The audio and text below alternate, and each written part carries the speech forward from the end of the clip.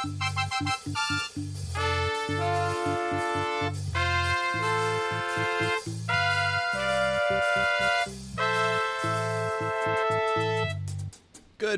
morning. I am Todd Brinker, and this is Back from the Brink, the after show for our morning radio show on KCAA Radio on the Brink.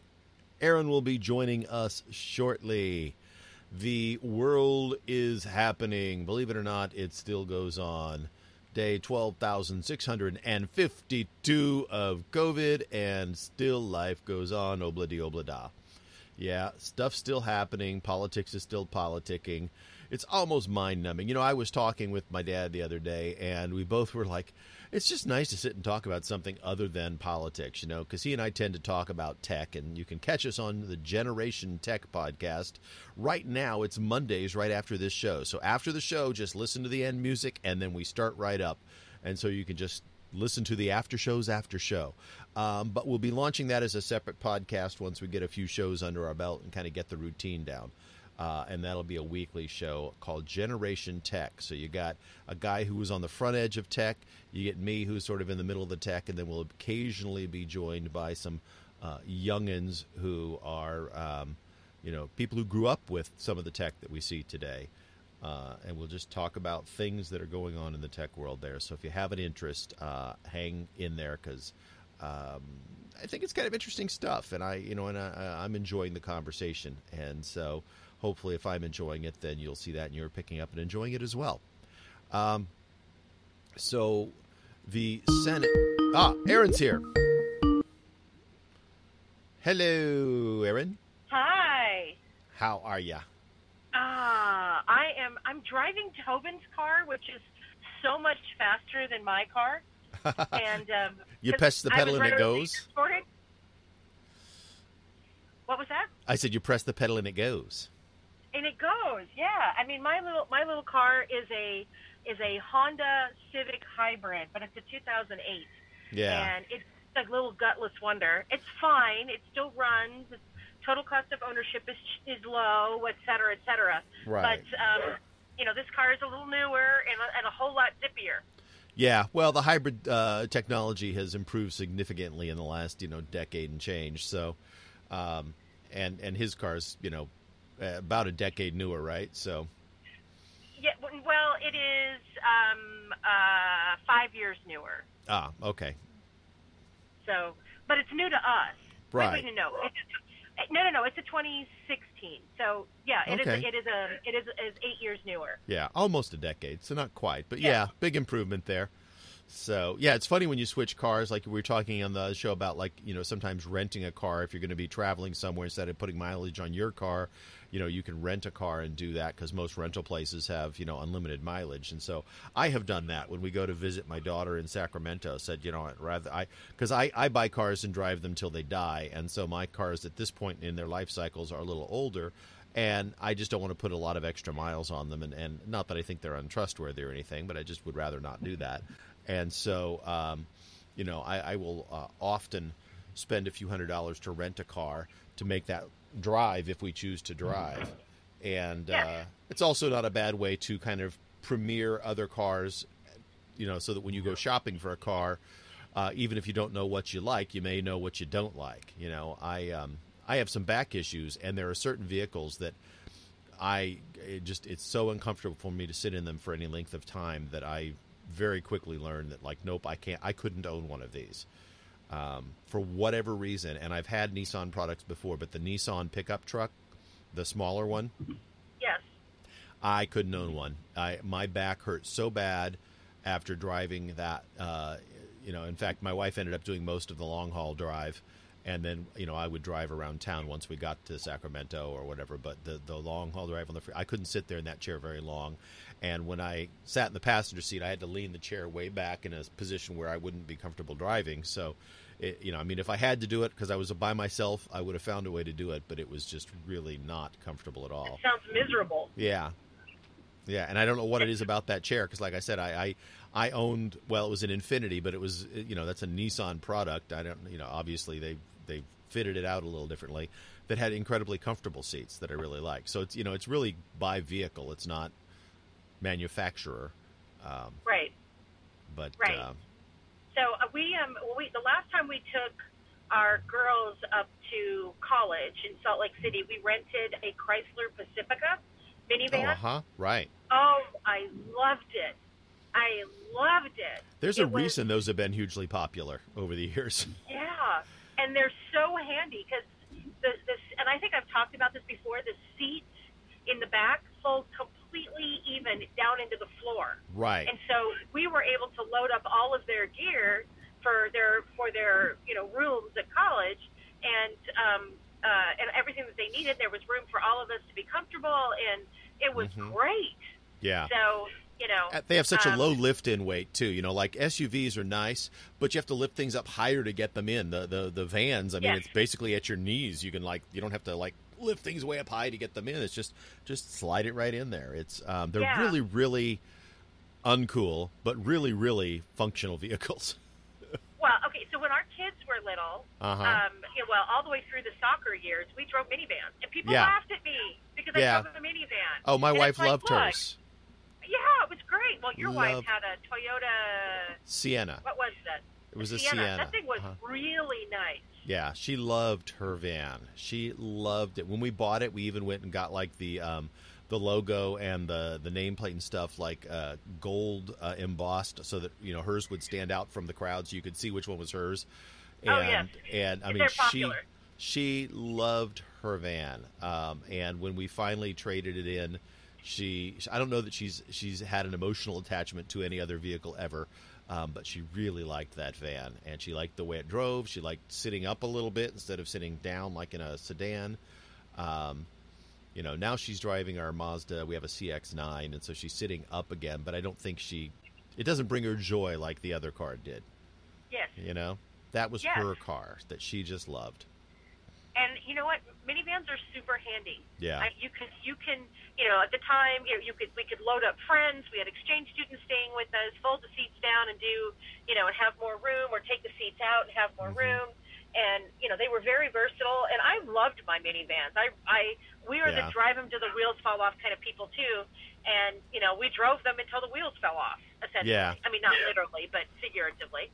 Yeah. I mean, we traded it in and got a little econo car for her to drive back and forth because she still drives quite a ways to and from work, and we had that for a while, and now we're driving the Mazda. But in retrospect, I almost wonder, given again that it was a Toyota, that we shouldn't have just spent the money to fix whatever might have been ailing it.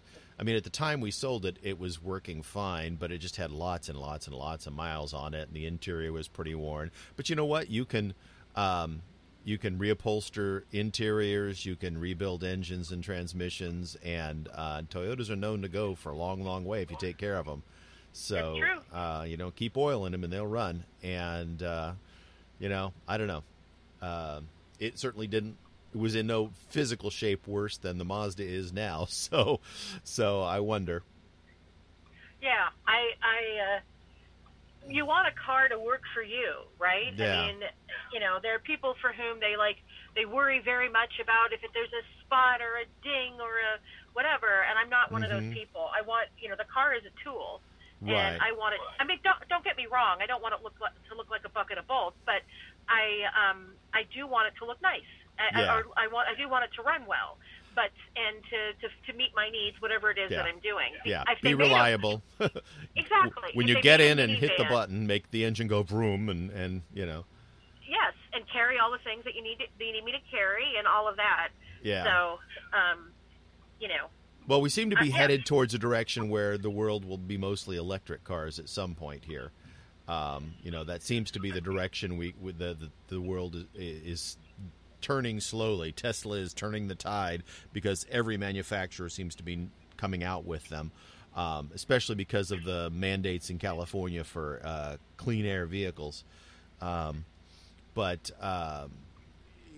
think that we're going to see a tide changing here. But there's lots of historical vehicles and stuff out there that aren't going anywhere, and and there are a lot of people who love those old vehicles, right? I mean, they're the ones that want to drive the old muscle cars, and they're the ones that want to drive, the 65 Ford Mustang or 66 Ford Mustang or whatever. My brother-in-law has a 69 Mustang that he loves tinkering on. He's slowly putting parts and taking it apart and putting it back together the way he wants it put together, and he likes driving it, and it's part of his joy is working on and driving that, now what, 40-year-old car, 50-year-old car. Yeah, his car is 50 something.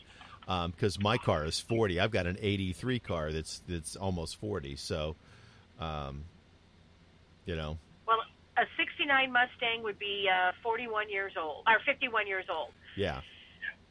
Yeah. 51, right? Yeah, 51. Yeah, 51. Yeah. 51-year-old vehicle. Yeah. Maybe one of the silver linings to come out of this time of COVID is the resurgence of hobbies. You're starting to hear people talk about everything from knitting to macrame to tinkering with cars, old cars, to doing things in their homes like refurbishing things. Oh yeah, if you go to Lowe's or Home Depot, they're packed. Yeah, and so I think that you're seeing more and more people. They get tired of binging Netflix because that's not a hobby, not even really. It's not a hobby. And finding other things to do that bring them joy. Yeah, that binging stuff, it's a way to park your brain for a little while. But after a while, you've got to, just like cars, you got to go drive your brain every once in a while because if you park it too long, the battery dies. You're right. If you don't use it, you're going to lose it. Yeah.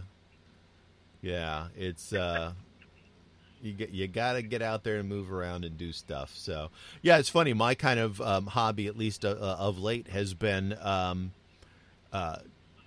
like I think I was talking to you yesterday about like some of the finishing stuff that I'm doing on my Shack Out Back studio. I had it like 90% done, but that last 10% is always the 10% that you just like, well, it's functional. And so I'm kind of going back and doing those little things, finishing it out, doing plugging some of the holes that there were sound leaks and things like that. And I got my, finally after 3 years, or actually probably more than that, about 4 years ago, I started talking about getting a new office chair. So I finally upgraded my office chair. I bought new ear cushions. I have some Sony studio headphones that I listen on, and the ear cushions had blown out to the point where every time every morning when I was done here, I would have to dust the little bits of like black leatherette and foam out of my ears. Oh. And so, all of, $15, I think it was. And don't know why it took me so long to do it, but, but I've done a little insulating and foam, and I put a little hydraulic door closer so my door doesn't just swing in the wind. It's nice. It's like a little finished out office now, and it's not done, but it's getting closer because I've got time. And I wish I was coaching. I wish I was on a pool deck every night. I miss my team. I miss my kids. But it just ain't happening right now. Unless I hit the lotto and can build my own pool and just say, and even then, the doesn't mean that the state's not going to come and tell you close your doors. They're doing that to some gyms. There's some gyms have said we're going to stay open, and they're like, no, you're not, or we're going to fine you till you're in the poorhouse. I just, even down to the governor telling you what constitutes a meal. So, they don't want bars being open. So if you're serving food and alcohol seated outdoors, you are only a restaurant if you serve more than wings, which is so dumb because lots of people eat wings for their meal. Yeah, so if you're a bar that serves wings, then you're not allowed to be open. But if you're a bar that serves wings and burgers, what I'd do if I was a bar owner, I'd be going down to Sam's Club and buying all the tater tots I could and saying we're serving wings and tots because we're a restaurant. Well, or I'd be doing a buffalo chicken sandwich. Yeah. And there's your meal. Buy your King's Hawaiian Muns. Right? Yeah, that level of the government interfering in everyday life, you've got to be kidding me. Yeah. And the suspect in me, the paranoid person in me, thinks that this is what the politicians have secretly both sides of the aisle have waited for with joy and glee. Hey, finally we can tell everybody how to live their lives properly. You know, That's right, because we know best. And properly is in air quotes there because yeah, exactly. You know best. It's like, oh man, you know, if ever there was a time to say, I wish, you know, if I have to be isolated, I wish that we had like a cabin in the woods. You know, my folks own some property in the up in the mountains in New Mexico, and I really wish that we had like a family compound there, like a cabin that we could go stay at, and you know, if we set up a satellite dish for our, you know, streaming addictions, and you can do satellite for internet as well, and that way it's, you know, we could live off the grid basically and be up in the mountains away from everybody.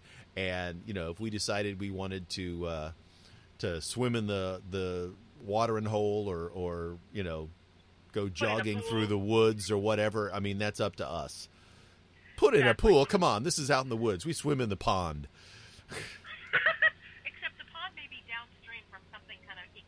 Yeah.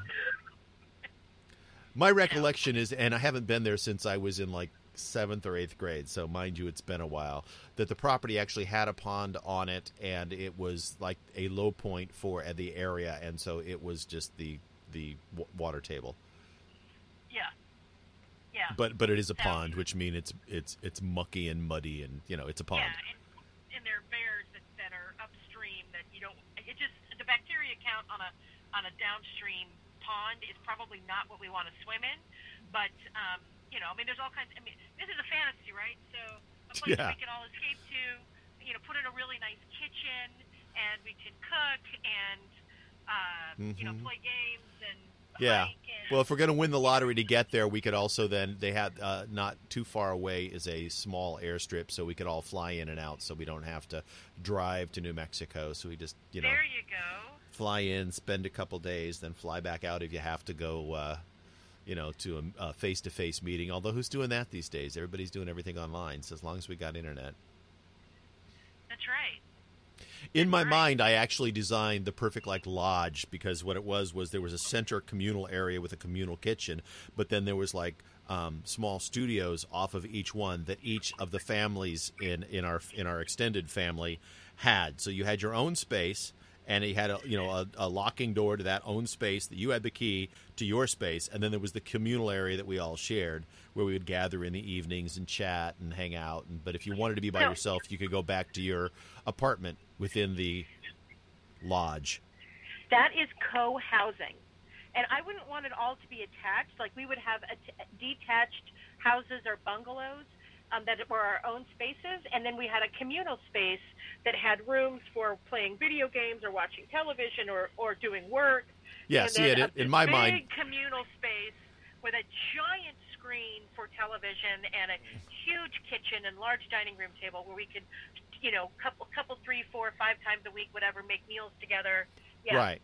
Well, that's kind of how I envisioned it, except that rather than being that it was a single unit, because that way because that way the outside was like a fortress, so that when the apocalypse came, we could basically all shelter in place and nobody could get into our compound. There you go. So I was also concerned about the zombies, and so I wanted to make sure that. But each family had their own standalone sort of unit that had its own kitchenette and everything, so you could go back into there and spend your time there if you didn't want to come out and you know, if you needed some alone time. But if you wanted to cohabitate, you could come out into the communal area and hang out and like you said, sit around a fireplace, you know, like in a mountain lodge fireplace, you know, big walk-in size thing, and yeah.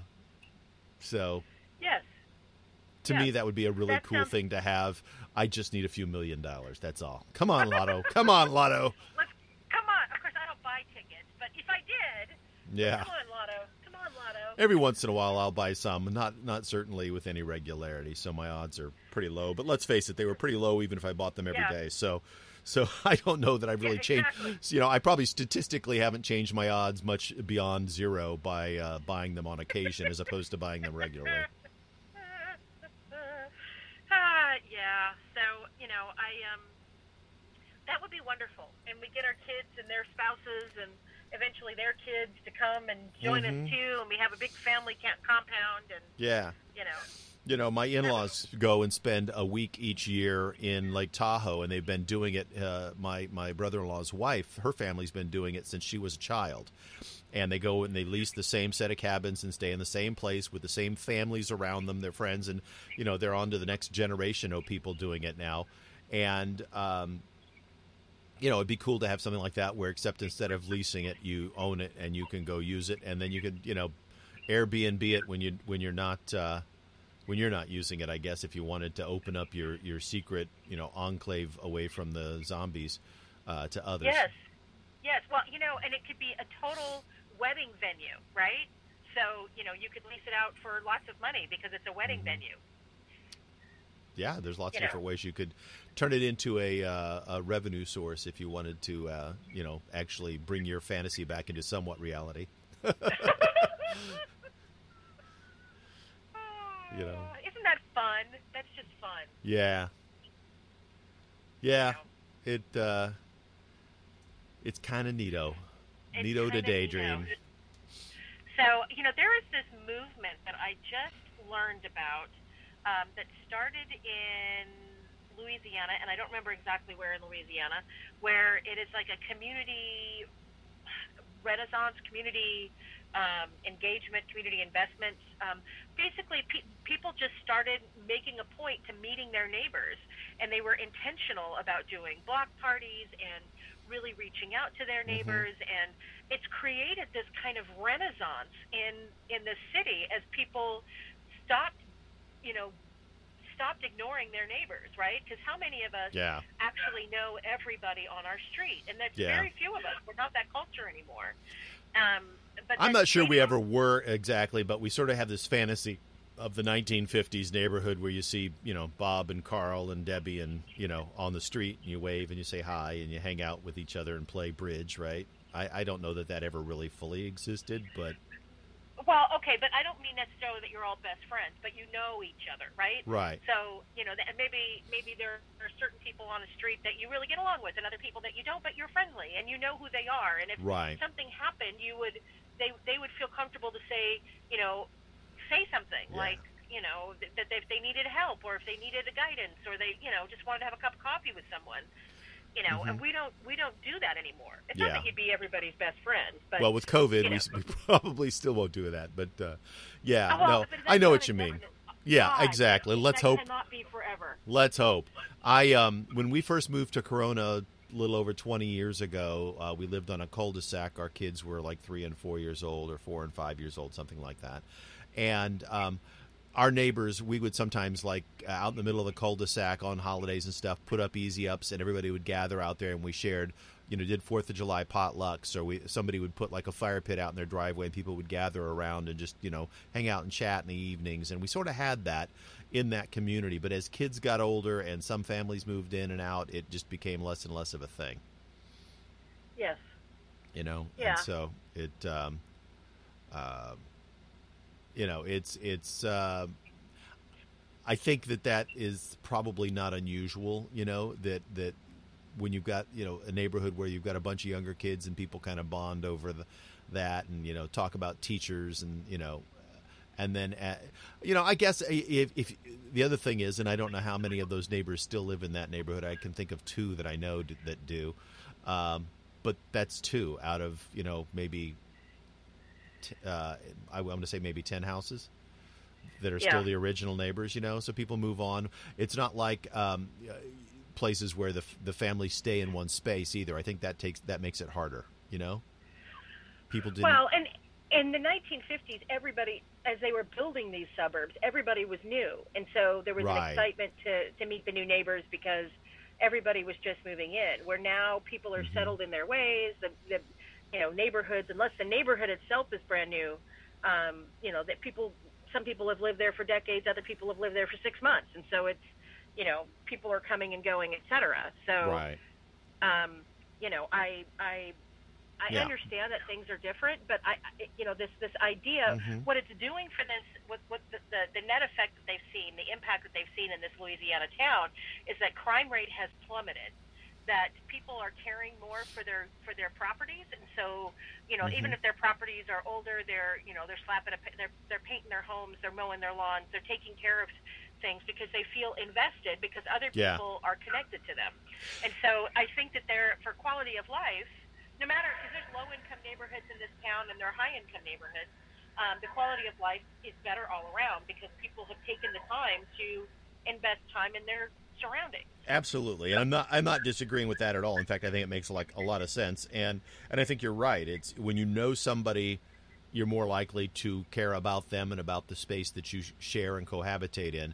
I was just trying to kind of do a mental analysis of my situation and why some of that maybe has broken down a little bit. But I think the idea of making a conscious effort to sort of bring that back and get a sense of your local community. Yes. Is a good idea. There's a lot of benefits that are derived from that, and if you can, sell your neighbors on it, bring them a casserole and say hi, and unlike the 50s, they'll take the casserole, throw it away because they're terrified you're trying to kill them. But then, but once they get to know you, they'll know that hey, you make a terrible casserole, and they don't want to eat that. Or if you're in our neighborhood, the largely immigrants, or immigrants or Latino or play people, they don't eat casseroles. Yeah, nobody eats casseroles anymore. Isn't that funny? It's a casserole was a thing when I was growing up. My mom made a casserole. That's what you did when you didn't have a lot of money and you had a can of tuna. Is you made a casserole. And casserole was made with like the bread that was getting a little stale and some potato chips and a can of tuna and some cream of chicken or cream of mushroom soup, and voila, casserole. Yes, we made, and I think I've talked about it before, what I lovingly called cat food casserole, which was essentially that. It was egg noodles, it was tuna, it was cream of mushroom soup, and then I would put some sort of crumbly on the top. And it was really good, but we called it cat food casserole. The kids loved it. Yeah, and it's it was tasty, it was filling, and it was quick and easy to put together. And it was cheap. Yeah, and I was going to say, and more important than any of that is it was cheap. Cheap. A way to feed a family on a few bucks because the families starting out, and anybody who's got little kids knows it's tough. It's tough being a parent. You don't have a lot of time, you don't have a lot of money, and you do what you got to do, right? Yes. Yeah. So it's funny because Reagan came over one day, probably a year ago, and I wanted to make a cat food casserole because I hadn't made one. She thought, "Oh, this is my childhood right here." Yeah. This is the taste of being a kid. That's right. I'm like, yeah. No, it's funny. At least once a week. Certain things will just bring you right back, and taste is one of the taste and smell get you there real quick. Yeah. So, I remember on my street we used to have block parties for Halloween, and we had lots of little kids on the street, and it was a nice time. Oh no, Aaron went away. I don't know if you can hear me, but I cannot hear you at all. Hear me? Sorry about that. There, you're back. You were talking about Halloween, All Hallows Eve, child block parties. It was great. It was a great way to meet our neighbors, and even the ones who didn't have kids came out, and we just visited, and my band would play, and we would, just have a good time. And then then we just kind of stopped doing that. And maybe we need to do more block parties and have more events to connect people to one another because that kind of stuff brings people out. So maybe as soon as we're allowed to, we should have a committee to throw together a committee and plan something fun. Well, I tell you what, the location of your house for your particular neighborhood works out perfectly because you've got that big open area next to it that used to be a playground. There's an area where you could gather and set things up where you're not out in the street, but you could, a lot of people could come over and hang out and turn it into a block party nicely. Like when we lived on the cul-de-sac, we literally just set up out in the middle of the cul-de-sac. And one of the neighbors at the time was actually a police officer. And so we didn't go get like a permit or anything. But if first of all, not often that we had, police driving down a cul-de-sac. But if somebody happened to come by or somebody said something or a police officer, then he would walk over and talk to them. And a few minutes later, he'd come back and say, we're fine. And so we, you know, That's nice. but we would literally run like extension cords from houses out to the middle of the cul-de-sac so we could plug in crock pots to keep things warm. And I remember doing 4th of July out there, and I think we did I think I came to Halloween one of out It was really those. fun. It was nice. It was fun. It was a lot of families that you knew and trusted, so your kids were safe in your neighborhood, and it was a a nice little moment in time. Little moment in time. And we would bring out the crock pots, and our contribution, because it was potluck, our contribution was always nachos. So for Halloween, and so Halloween evening was generally chilly, and so we, as in cold, there was a chill outside, and so we would bring out nacho cheese and chili in the big cans and fill up crock pots, and people would. I mean, it was good. It was always a hit, and then people would bring other stuff, and obviously lots of candy, and it was a lot of fun. Yeah. It's fun too. Those times you think about it as a parent, you look back at those times when your kids were little, and you found so much joy in just those simple, things. Just watching your kids, smile and be happy because they were going to get sugared up out of their mind, and you just go like, yeah, that's cool. They'll get hopped up on sugar. Yeah, it's part of growing up, right? At least it is in our culture. It has been part of our culture for a while. I mean, around the world it might not be a thing, but in our country, man, you go get sugared up to the point your kids are bouncing off the walls, and you take them home and say, "Now go to bed, please go to bed." I hope that that when all of this is said and done, that we don't go back to our workaday lives the way that we were. I think that there are lessons to be learned from this. From the shutdown, about living more intentionally. Yeah, there's a lot of striving to go back to normal, but I don't want to be the same normal. I mean, if normal is exactly the same, I think we can do better. I think we can do better too. Yeah. We need to start that meme. Life is essentially what you make of it. You get out of life what you put into it, right? So, if you want better, then be better, then do better, then choose better. Yeah, learn to find joy in being locked down, and then learn to continue to find joy when you are when you're finally set free, let out. It's like don't go back to normal. Don't go back to normal. Go back to better. Go back to better. Should be on a T-shirt. Post-COVID, let's go back to better. Let's have some merch. Go back to better. Yeah, I'll see if I can set something up. I'll put a link on our website. People can do it on Teespring. Go back to better. Teespring or Custom Ink. Let's do Teespring because lots. Maybe you're an artist. Let's create some merch. I have done the Custom Ink before. I've not done Teespring, so I'll have to look at that and see what the options are. But, maybe we'll talk about that. Hey, I've got nothing else to do except work on my shack out back because, hey, COVID. Well, and for those of you all who don't know, Todd is a real Renaissance man because he's a tech guy. He's a tech head, but he's also, his undergraduate degree is in art. And so he really is a creative, all-around kind of guy. Thank you, Aaron. I remember working one time. I was in management. I was an executive at a company in Los Angeles that did voicemail systems, and I was talking to the vice president of administration, and he was an attorney, and we were talking about something, and I can't remember what it was, and he looked at me and he says, "Are you crazy?" And I went, "What?" He says, "Well, the reason I was explaining something." He says, "Well, the reason you do that is because you're an artist." And it's funny because I don't tend to think of myself as an artist, but he thought of me as an artist. And my job was, vice president of technology and operations. I mean, it wasn't like art was a big piece of what I was doing. And yet he saw it in me and said, well, that's the way you think about things. Don't you understand that? And I was like, thanks, Byron. Evidently not. Thanks, Byron. Yeah. Thanks for the insight into me because I wasn't seeing it. He was a good friend because he was able to, smack you on the head and say, "Dummy, that's who you are. This is who you are. Don't you know that?" So unfortunately, he's passed, and I miss him. But he had cancer.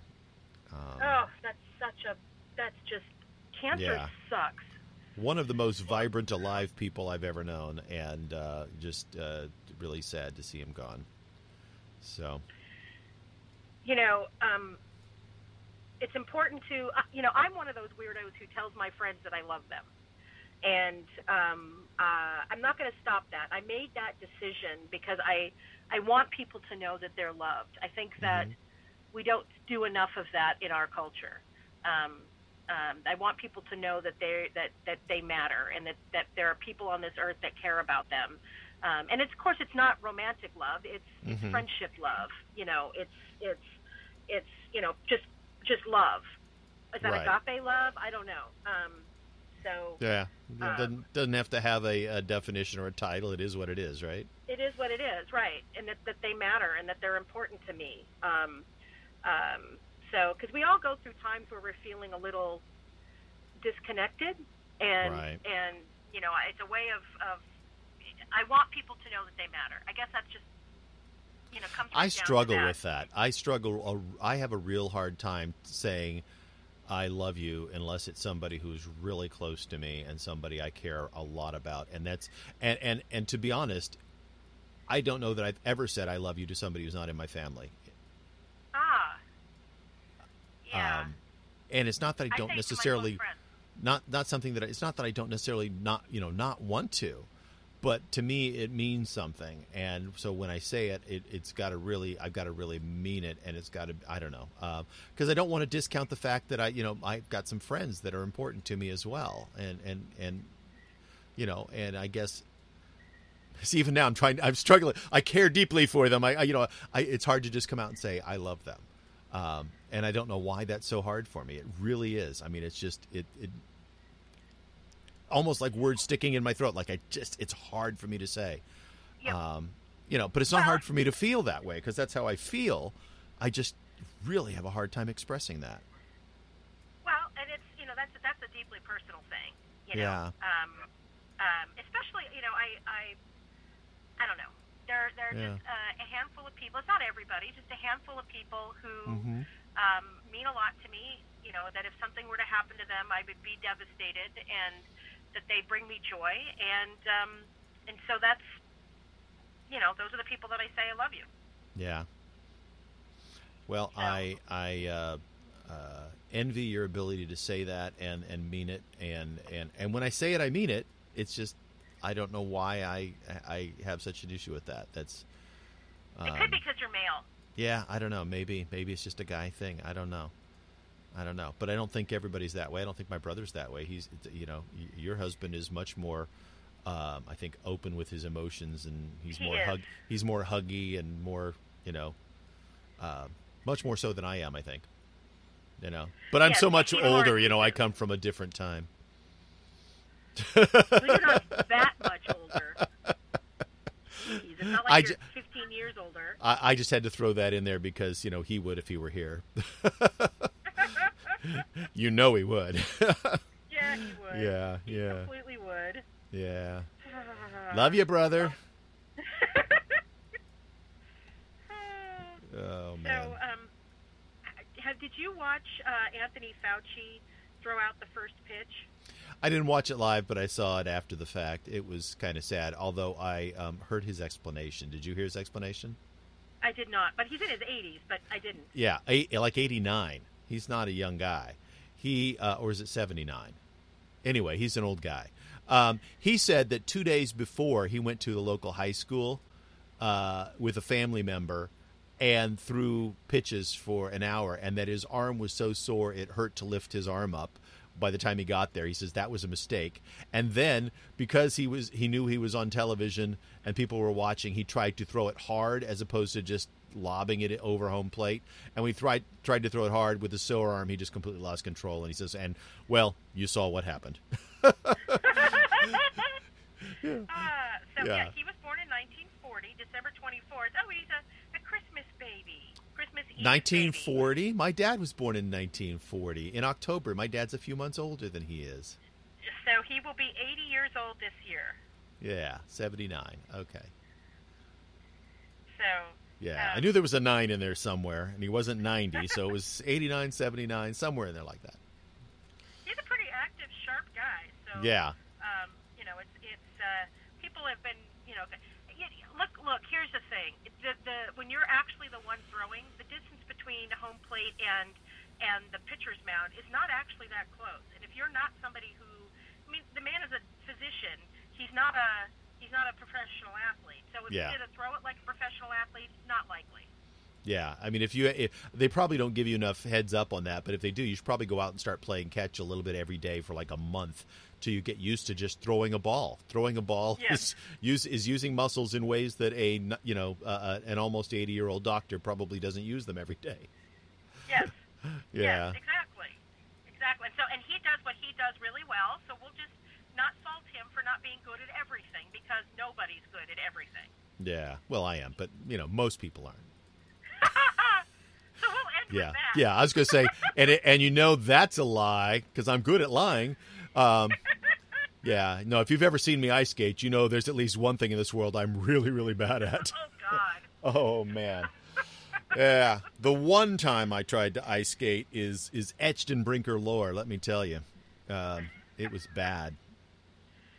It involved crawling along a half wall and then crawling over a half wall with skates on my feet. Let's put it that way. Oh, that's hilarious. Yeah. So with that image in your head, we are there completely out of time for today. We are. So thanks for joining us on Back from the Brink. We're here daily, Pacific time from 7 to 8 a.m. or 7 to 7:45 or 7:48 today. So, we go for 45 minutes or so, and we are the after show for KCAA's morning radio show On the Brink. We hope that you'll join us. I'm Todd Brinker. I'm Aaron Brinker. Have a great day, everyone.